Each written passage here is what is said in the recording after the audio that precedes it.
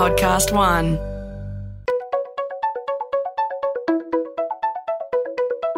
Hi, this is Paul McIntyre. Welcome to the MI3 Audio Edition. I've been a business journalist for 25 years covering the marketing, media, agency and tech sectors. In this series, we talk to industry leaders about the global and local developments that you need to be across this week.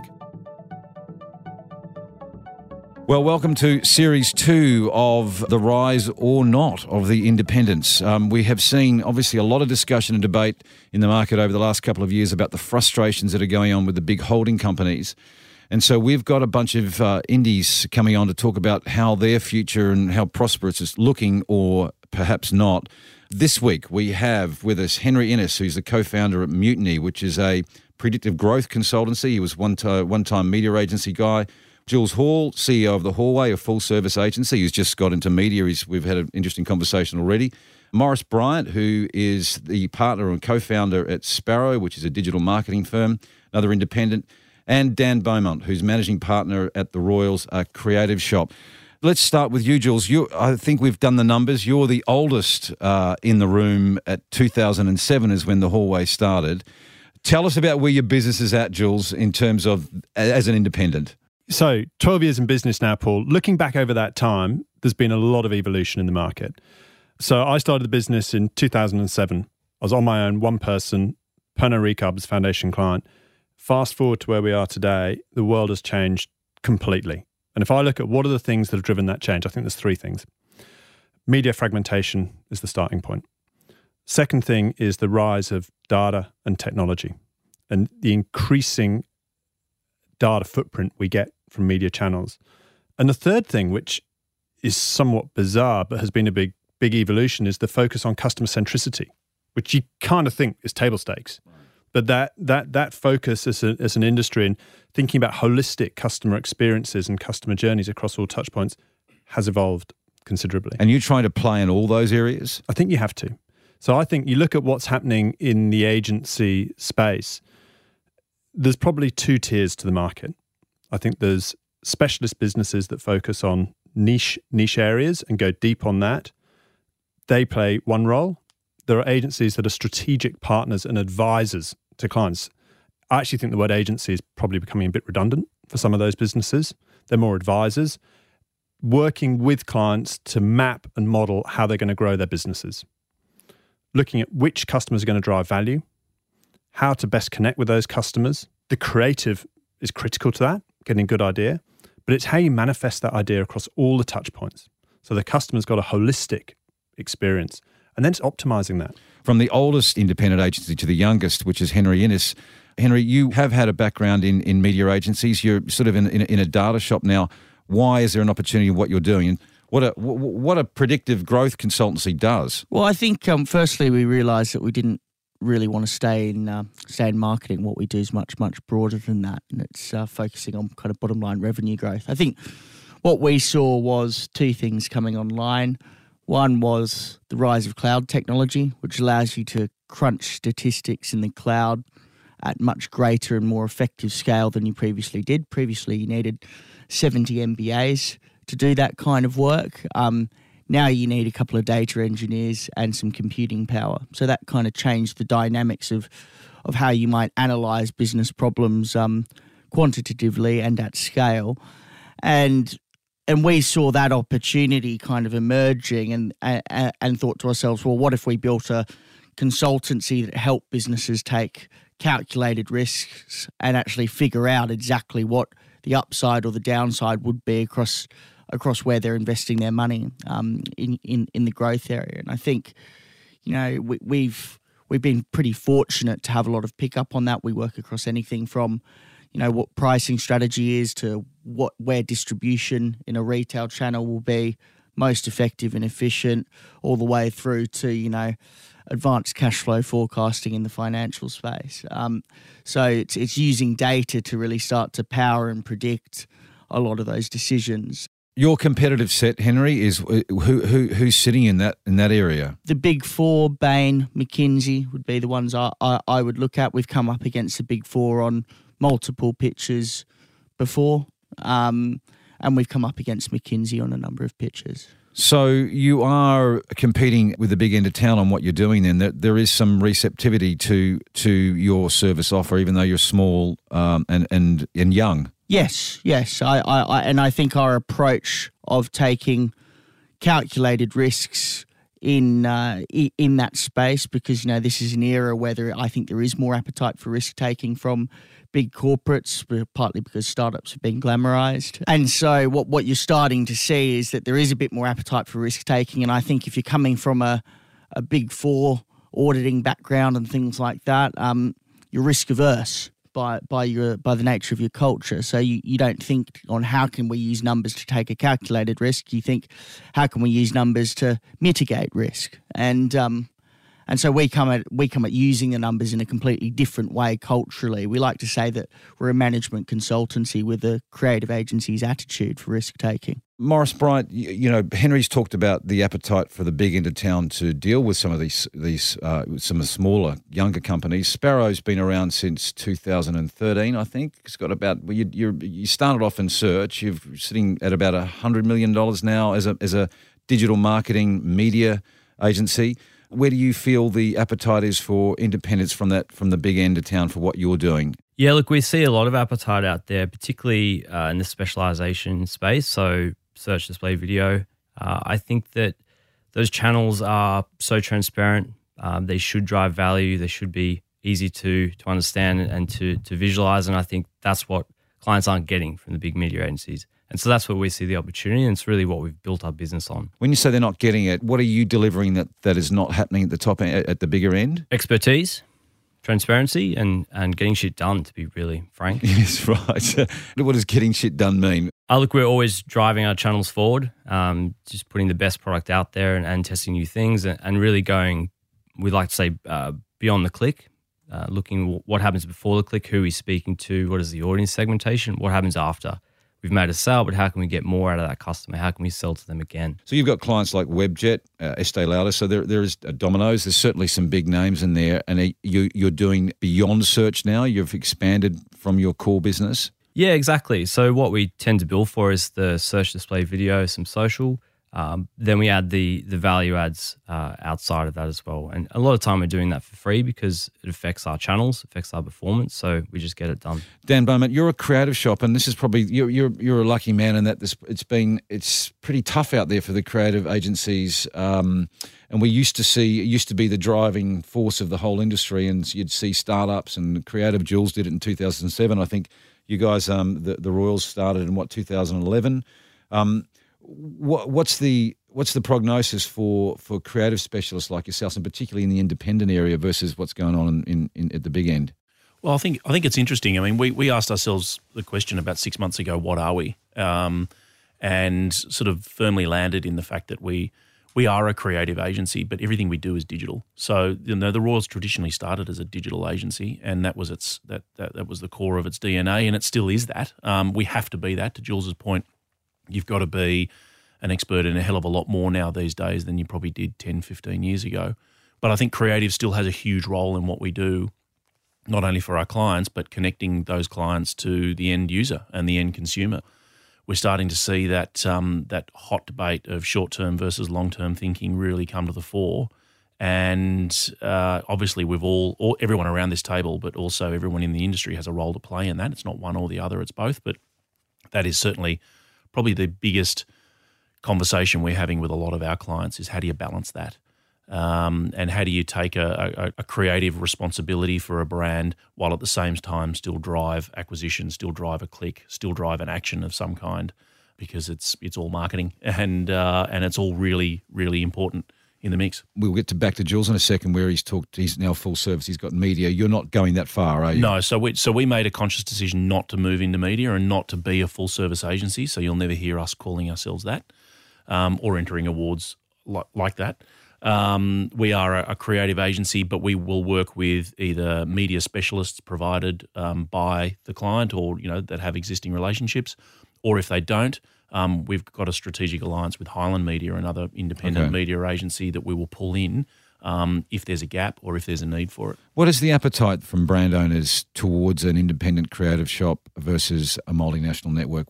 Has anything changed for you over the course of the last 5, 6, 7, 8 years? I don't think so. I think we've got some really big clients that you would ordinarily think sit within a big agency framework, but they've chosen a medium-sized independent to do their work because they're getting the experience that they would get from a big agency network. And I think that's a really important point, that all of us running independent agencies, we haven't been doing it for 5 minutes. This isn't our first rodeo. We've been around the block, a couple of times, and we've all worked in big multinationals, and we realise their faults.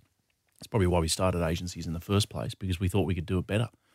And so we've got clients that range from multi-million-dollar retainers right down to fintech startups. And the agency's agile enough to be able to work at a multitude of different speeds to pace those clients accordingly, depending on where they're at in their life cycle. Jules, the issue around full service and the client appetite, what's the conversations you're having there with them about using the hallway versus someone else? What's the prospects for your business? So let me answer that in a slightly roundabout way. Why did we start getting into the media buying game? Not because we're particularly interested in buying media. The driver was access to data.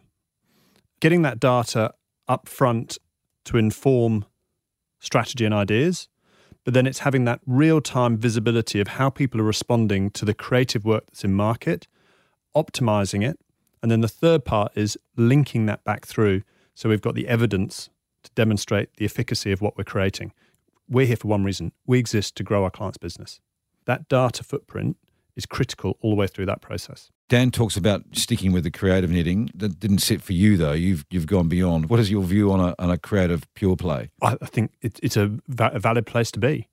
It comes back to our creative philosophy is the reason we got into this. And our view is the more relevant a piece of communication is, the more impact it's going to have, the better the response rates, the better the results.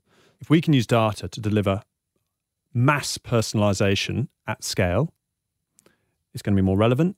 It's going to deliver better results for our clients. So that through-the-line model you're working on, what happens when you talk to the sector about your offering versus the others that are out there? Well, look at who we're working with. That was the basis we got appointed by ANZ. That's what we do with Google. They're big businesses. They're big businesses at the forefront of marketing evolution. Super smart people. And I think to draw on a separate point, you were just talking to Dan about this, the notion of what it means to be an indie. I think the thing that we bring as independent agencies into the marketplace is probably more an attitude. It's not an ownership thing. It's not the fact that we're independently owned. It's the spirit and attitude of the people running those businesses and the lack of constraints at a group level. So it's our ability to evolve, because one thing that is only going to increase is the speed of change in this industry. And it's how we can pivot. And our clients are facing that challenge. We're facing that challenge. Our suppliers are facing that challenge. It's how we can evolve in intelligent and effective ways to deliver the best outcomes for our clients' businesses.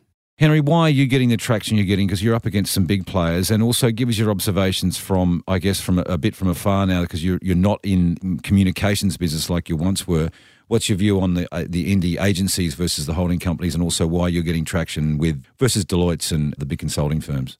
We focus on kind of having engineers and data scientists solve these big problems rather than MBAs, and I think that gives us a lot more practical experience on how to model and scenario plan for a company and what they're investing in for growth versus kind of relying on theoretical frameworks that I think the kind of more traditional players lean into. Now, having said that as well, I think our business is called Mutiny. So, you don't pick us if you're looking for someone to agree with you and be a yes man, if that makes sense. So I think that's also part of the attraction, is our kind of attitude is to solving problems, is quite fearless. We're not afraid of being a change agent, and we are very, very numbers and data driven. I think Jules hits it on the head when he talks about the growing data footprint, which doesn't just extend to consumers. I mean, if you go across a supply chain now, a supply chain is throwing off so much more data than it ever has before. that data footprint extends throughout an entire business. Being able to take an enterprise view on how to leverage that is something that's very, very powerful. It helps businesses make better, faster, and more accurate decisions. I think looking to your second question about the communications agencies, I look at the holding groups, and I think a lot of the work coming out of them is quite boring, to be honest. It's certainly not as they don't have as many personalities in them. They don't have as many people who are, I think, passionate about the work. There's certainly still a lot of really good people in holding groups, obviously, but I think just from afar, it feels like they've lost their step a bit and become too focused on themselves and their internal politics and, this merger and that merger, rather than just focusing on the two things that matter, their clients and the work. You'd be happy with that prognosis, Dan? Basically, the big companies too caught up in themselves. Do you sense that or not?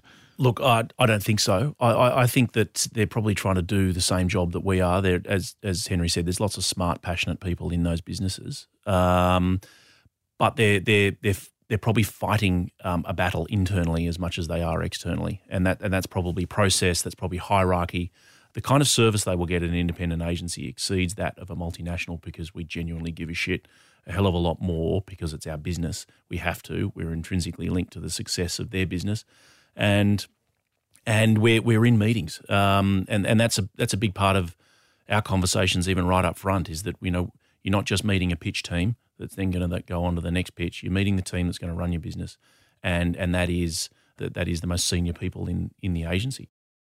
And I'll ask you all this for an answer on this. Dan, you first, is that it does come back to this core proposition we're talking about, though, is with that frustration, with those bureaucracies and the sort of the entanglement that a lot of internal stuff goes on with the big end, why are we not seeing more work go the way of the independents if that's what happens with in the big end? One advantage that the big end of town has is that they can compete on a global scale where independents probably can't. So if we were to pitch for a big global piece of business, that would be bloody hard to convince a global client based in New York or London or somewhere else around the world that we could competently manage their business globally. Morris, your thoughts on that? Why? I mean, I know you guys Sparro's doing fairly well. I think you're, number 2 in search behind Dentsu own Columbus. I think it's about right. Yeah, in Google Spend we are. In Google Spend. The point here, though, is do you see what Dan's saying? Yeah, I think the global contracts is a very good point. I've heard that some digital groups within the media agencies have as much as 80% internally referred work. So I think that a lot of this stuff's packaged up. There isn't a breakout digital brief, but I see that coming. I think people want that expertise and specialisation. Jules, your views on this notion about if the frustration's there with the big internal companies, the agencies, why are we not seeing an indie sector take off for all the reasons you talked before about culture and so forth? Well, I think I'm going to challenge that notion. I don't think the indie sector's struggling. And you look at the number of agencies that are competing for Independent Agency of the Year awards, look at the names that are in there, the brands those businesses are working with. I think what's probably changed is the definition or the scope of the remit of what we see as an independent agency. Look at the people we got around this table. 4 very different businesses, from Henry with his predictive growth consultancy through Morris, Dan and myself. If we open up the parameters of what independent agency is, I reckon it's a pretty healthy market. And I reckon we're all demonstrating there's big businesses choosing that option over multinational networks. Dan, I know you don't like the headcount scenario because the nature of your work is changing from retainer to project and you're sort of much more fluid. But there is that notion of growth. How do you define it in your business now then? Yeah, I think that's a really interesting one because whenever I talk to anybody in the industry and even wider about how our business is going, the first question is how many people are you? And that seems to be the benchmark for how successful you are. Where I think nowadays, and this comes back to how independents can get access to big multinational top end of town tier 1 brands, is through this preference now for project by project work and less of a reliance on big chunky retainers. And that gives the independents an in and an opportunity to really start to chip away at some of those bigger bits of business that might be sitting with multinationals. But also it means that our business has to be reasonably lean in order to be able to scale up when need be, but then also contract when that project ends and that business goes on hold or disappears. Once that project is over and you don't have a continuous stream of volume of work, resource has to be moved on, and then usually that's freelance or contract-based resource. Dan, can I ask, doesn't that make it more difficult, not less? Because, I see the issues of, project-based work. One, it creates an inconsistent cash flow on agency side, which, as everyone around this room would know, that can be a nightmare to deal with. And then you compound that with what I view as relatively unscrupulous procurement payment terms, which we all know exist as well. I mean, that must be, I always see that as an incredible challenge, rather than an opportunity at times, particularly in the way procurement sometimes deals with these issues. I agree. I think it is a double-edged sword. I can't help but be the optimist because it is the nature of our industry. So you either adapt or die, right? So you've got to make the best of a bad situation, and so I'm looking at it glass half full, not empty.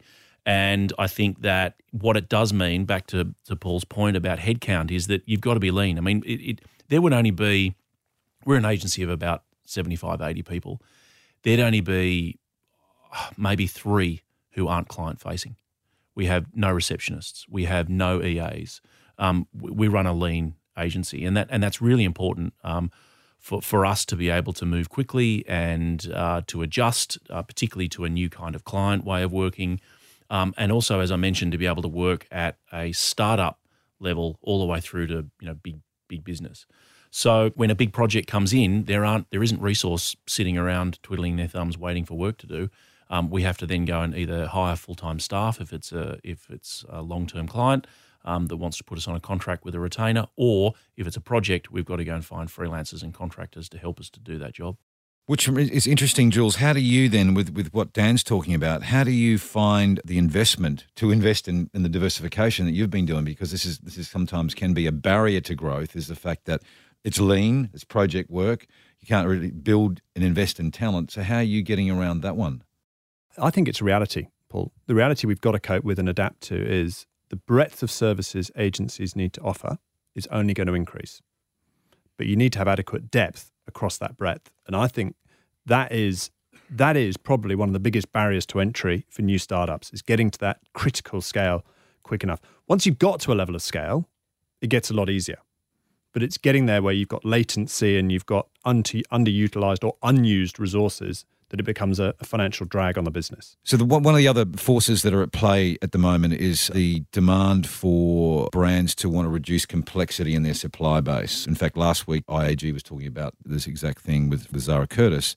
On the content side, 50 small suppliers delivering different bits of content, and it got messy and got ugly, and it was hard to manage. So they've consolidated down into a Clemenger Group initiative, and it's made things easier for them. So in this drive for efficiency and to reduce complexity and find some simplification, does a specialist and lots of small different independent operators go against where the tide's going? Morris, your thoughts? Look, I think that the breadth of services that you need in media is still so wide, as Jules sort of touched on, that there's no way you can bring someone on and do an incredible job from concept to creative to digital implementation. And so we see the opportunity that, yes, that's happening, but the digital specialization is still being broken out.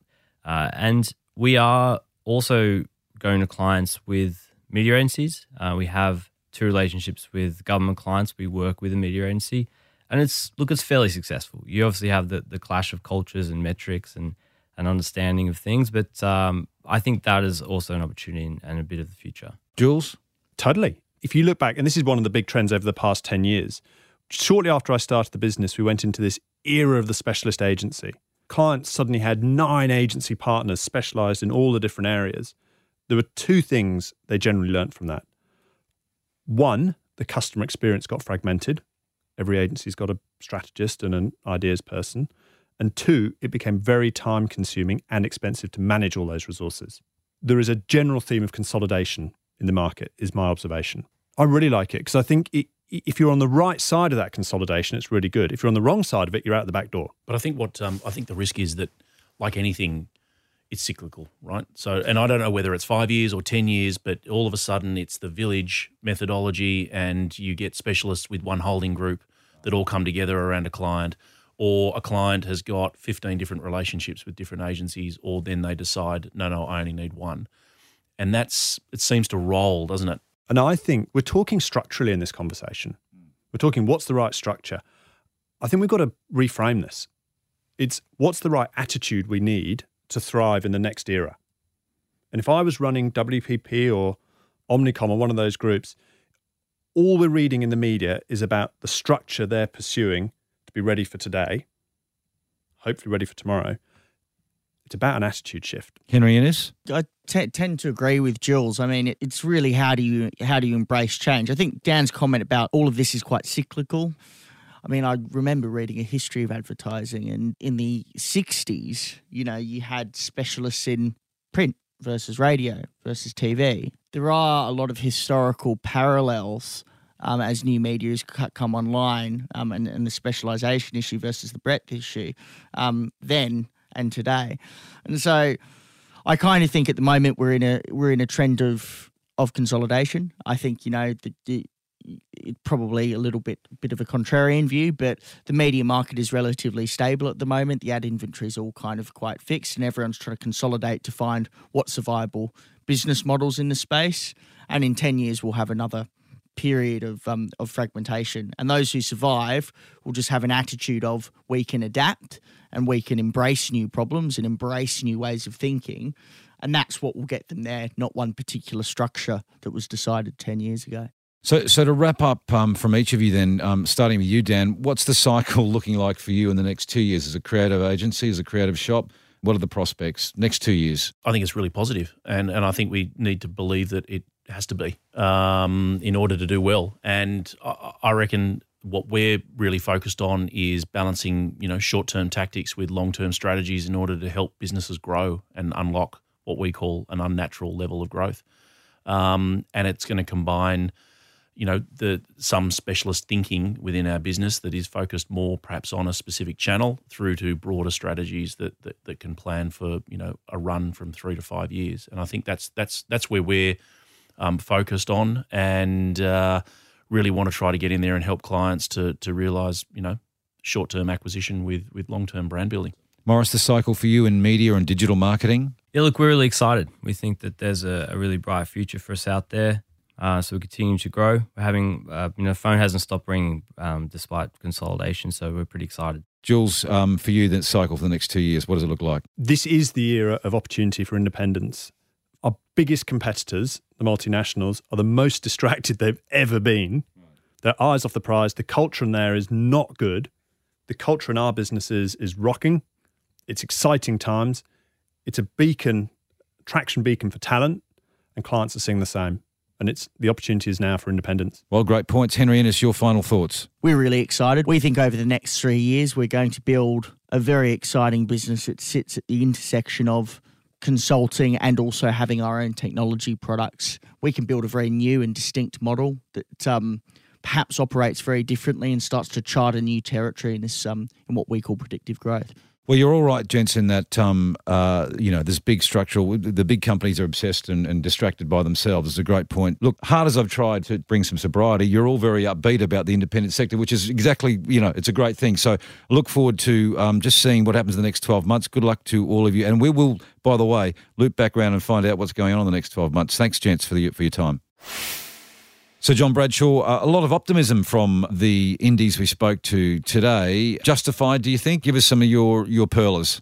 Certainly lovely to see a kind of healthy, vibrant, independent sector out there. And I suspect the people around this table every right to be optimistic. When we get into the longer tail of smaller independent agencies struggling for their third and fourth tier clients, I suspect it's not quite as happy and optimistic as Dan and Jules in particular make that sound. But I think they have the thing that independent agencies do have to offer over some of the larger groups, which is access to founder talent. And until they become so big that that's no longer possible, it's clear that these people are still working on their client's business and bringing their experience to bear. They should be optimistic about that because clients are in need of kind of experience and intelligence and specialism from their agency.